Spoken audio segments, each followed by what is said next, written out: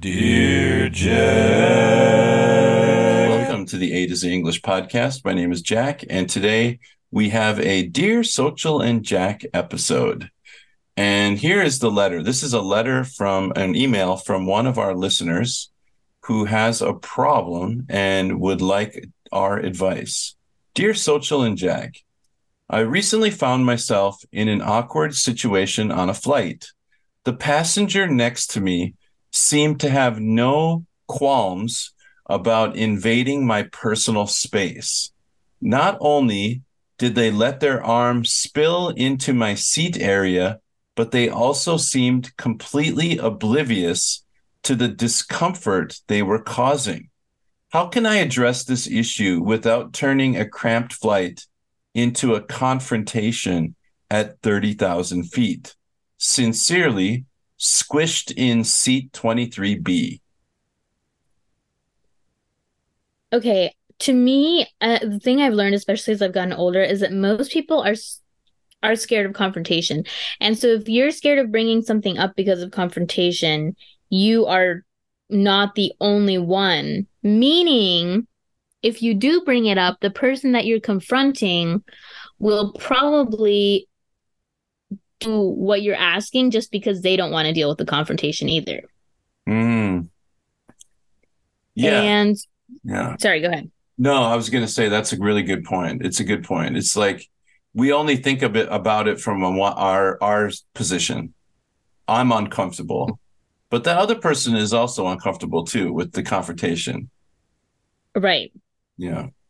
So this is kind of like bad advice, but take advantage of that fact that they are uncomfortable. And I mean, in this situation, it's not because they're not really respecting like your boundaries and like your space. So it's fine to stand up for yourself. That's my opinion. Um, and more often than not, I find that we usually get what we want because the other person also feels uncomfortable when they're confronted. Like it's really rare to find a person who's going to be belligerent and argue back with you. And then even if they do, you're in the right, so you can just call over the authority or whatever. um, Yeah. they'll have I, to do what you want. I think first thing that I would do is like what you said. I would say to the person, I'd say, "Oh, excuse me, but your arm is on my seat." Not the armrest, because the armrest is one of those things where unfortunately you have to kind of fight for it. Yeah, Like, it's no man's land, you know? yeah, right. It's a neutral territory. So Everybody in your crew identifies as either Big Mac Burger, McNuggets, or McCrispy Sandwich. But you're the Filet-O-Fish Sandwich all day. That crispy fish, that savory tartar sauce, that melty cheese, that pillowy bun. Yeah, you get it. Every time. And if you love the Filet-O-Fish, right now you can catch two of the classics you love for just $6. Limited time only. Price and participation may vary. Cannot be combined with any other offer. Single item at regular price. Ba-da-ba-ba-ba. if it's probably going to go to the more assertive person, the one who's really, or sometimes for me, I'm very wide shouldered. So when I just sit down, naturally my arm is hovering over the armrest. So I often get the armrest just by default because I'm so tall and broad. Mhm. Um, but in this case, it's like it's not the armrest. They're putting their arm over into your seat, which is really bizarre behavior, actually, now that I think about Right. it. Because their hand is basically on your lap.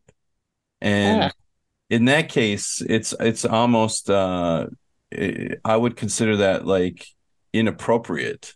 Yeah, Uh, I definitely would say that definitely is bordering on inappropriate at that point. Yeah. So I would say something, and if the person did it again, I would just tell the flight attendant and have them talk to the person because that's the only, if the person's not going to listen to you, they're not going to listen to you. Like they're going to ignore you. If they're going to ignore you, that's what they're going to do. And so you have to tell the flight attendant and say, "Excuse me, but I have a problem with the person sitting next to me. They're behaving inappropriately and putting their arm, you know, on my lap or near my lap or whatever. And I think that would be enough of an alarm bell for the flight attendant to, they don't want people being treated that way, And so I think in this case, yeah, it's kind of a serious situation. So I would definitely address it with the person and then say something to the flight attendant if it continued. Mm-hmm. I agree. I definitely agree. Okay. All right. Well, let us know what you think in our group. Leave a comment down below at a2zenglishpodcast.com or shoot us an email at a2zenglishpodcast@gmail.com. And we will see you guys next time. Bye-bye. Bye-bye.